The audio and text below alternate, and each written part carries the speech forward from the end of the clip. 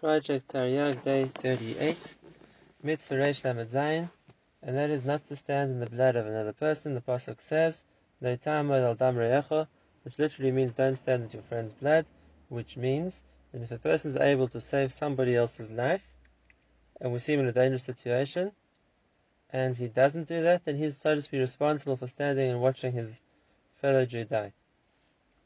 And therefore, the Gemara says, if a person sees someone else drowning in the river or being attacked by an animal, and he's able to, so to speak, intervene and save his life, he's mechuyev to do that. Not only to physically act to save his life, even if it means spending money to try and hire people to save him, he's chayav to do that as well. In the case where he sees one person running for his life and he's being chased by a pursuer who wants to kill him, the halach would go so far as one's allowed to kill the pursuer in order to save the life of the one being pursued. Right. The chinuch is the reason if people save each other, so that promotes the ability of the world, so to speak, to maintain a society, and HaKadosh Baruch Hu wants the world to be settled. This mitzvah applies in every place and every time, both to men and to women, and if a person is over in this mitzvah and doesn't save someone when he had the ability to do so, so he's over in this lav, but since he didn't do any action, we can't punish him for that. Mitzvah Reish Lamed Ches, and that's the mitzvah not to hate another Jew. The pasuk says, Lo tisnos achicha b'levavecha, don't hate your fellow Jew in your heart. And what it means not to hate in your heart, so the Gemara says that means specifically without revealing to the other person that he has something against him, he only harbors a resentment in his heart, so to speak. But if you would tell him that he doesn't like him, if that's the case, he won't be over in this love. There'll be another love, maybe of not taking revenge or bearing a grudge, but not the Isser involved over here. Right. And since hidden hatred, so to speak, is more dangerous than a case where a person knows who his enemy is, then if that's the case, specifically in this case, the Torah makes this love. The reason for the mitzvah, says the chinuch, it causes many bad things to happen between people, but the underlying current that always try and fight with each other, and that's the sibah, that's the underlying reason for mysterious when people are moister each other to go, like we said before, or for other acts they'll use against each other, which are all asked by the Torah. This Isser applies in every place and time, both to men and to women, and a person who's over in it and does harbor a hatred in his heart for another Jewish person who hasn't done big averos, and so then he's over in this love, but since there's no action, there's no punishment to the Torah.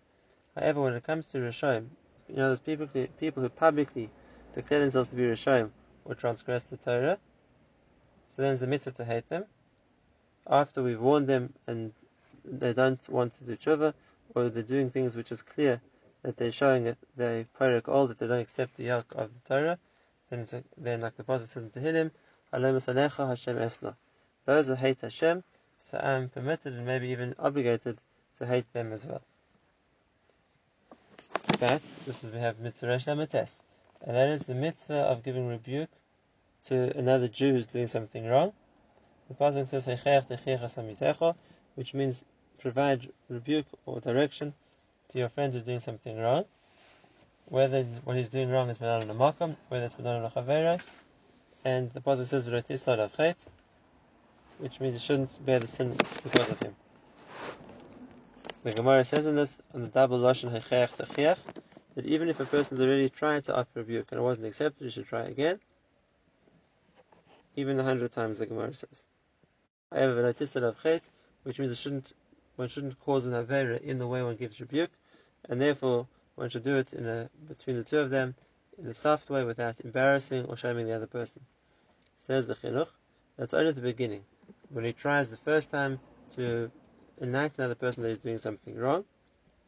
But if that doesn't work, and the person's happy to continue on his career of avera, ein safek, says the chinuch, if that's the case, machlimim achoyte b'rabim, will embarrass him publicly Not only that, we'll mefarsim the chait, we'll make it well known to everybody else what averis this person is doing until he does tshuva. The reason for this mitzvah? That it causes a good between people. Because if a person does wrong to another person and he's told in a gentle way what he did wrong, he'll want to rectify the situation. Not only that, for the person who was wronged, the ability to make known to the other party what was done wrong makes for a potential of a reconciliation, whereas if you wouldn't inform the other person what he'd done wrong, it would just be a festering resentment which would turn into hatred of the other individual, of the other person. And therefore the chinuch says that by the Torah call shalom, the way the Torah is built is to create for that shalom, that peace between people. However, in a case where a person sees that his teichacha, his rebuke is going to have no effect, because he knows that the person who's being over is a rasha, he's doing it b'mezid, or he's a person who could attack me or harm me if I would try to rebuke him. If that's the case, I'm not in the position to be able to do this mitzvah v'chocha. The Gemara says, just like it's a mitzvah to say rebuke when it will be heard, a person should not say it when it's not going to be heard. However, a person shouldn't be too quick to rely on that pattern not to give rebuke. Says the chinuch, a person has to think what to say and how to say, that there'll be a benefit to what he's saying, and should rely on Hashem that He'll help him, so to speak, and deal with people who are going against the Torah, and he won't get injured or affected by those people who want to do the wrong thing. Besides which, if as a result a person manages to bring a rasha to the tshuva, he gets tremendous reward for that. And if a person who was able to cause someone else to the tshuva and doesn't, so he's also partially responsible for all the future averes that rasha does. This mitzvah applies in every place and time, both to men and to ladies. If a person is over in it and doesn't give heichacha rebuke when he should, so he's been mevatel this mitzvah saseh. And not only that, he shows some kind of support, so to speak, for the Rishoyim who are going against the Torah. However, there's no punishment for it, because here again there's no activity involved. Mitzvah Reish Mem, that is not to embarrass another Jewish person. We learn from this pasuk of Tisol of Chet, which we saw before, was even if one has to rebuke someone for what they did wrong, it shouldn't be done in a way which is going to cause the person being rebuked to be publicly shamed or embarrassed as a result. Says the reason for the mitzvah, and that is public embarrassment or shame, is a big tsar. He says, "Ein gadol mimenu." There's no greater tsar for a person than the pain of that public humiliation, and therefore the Torah forbids us from doing it to somebody else. The chinuch repeats here that this only applies at the beginning when one tries to give somebody the opportunity to repent. However, if a person doesn't chayzer by from the various he's doing, he doesn't recant, then it's a mitzvah to embarrass him in berabim, to make known what he's done wrong, to shame him until it calls him to the tshuva, just like we find the Nevi'im publicly castigated Klal Yisrael for their averos when a more gentle form of rebuke didn't work. When it comes to inyanim which aren't mitzvahs in between people, so then of course there's an avera to embarrass another person. So much so that the Gemara says that it's better for a person to let himself be thrown into a furnace rather than embarrass somebody else. We see this from the story of Tamar, that even though she was judged to be burnt alive for what was assumed to be a ma'aseh arayos, and she could have saved herself by implicating Yehuda as being the one she was involved with, but that would have embarrassed him publicly because he was one of the three judges, and therefore she didn't say anything. She just left the symbol up to him to interpret on his own, the stick and the signature which she sent to him, and left it up to him to decide if he wanted to admit to being involved or not, whereas she didn't embarrass him, even if it could have been used to save her life.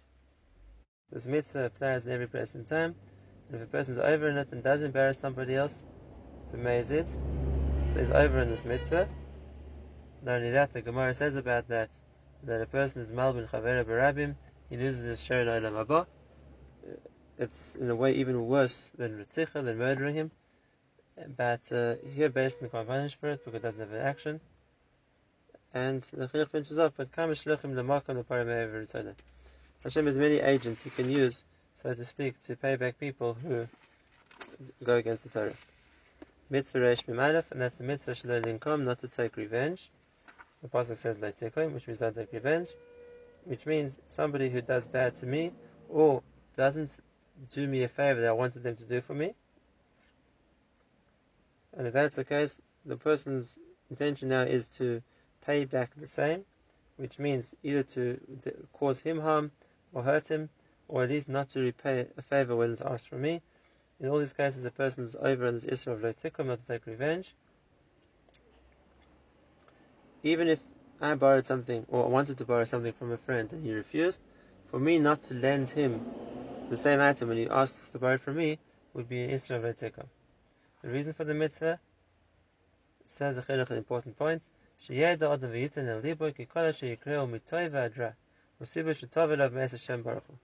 person should bear in mind and remember, everything that happens to him is because Hashem wants it to happen to him.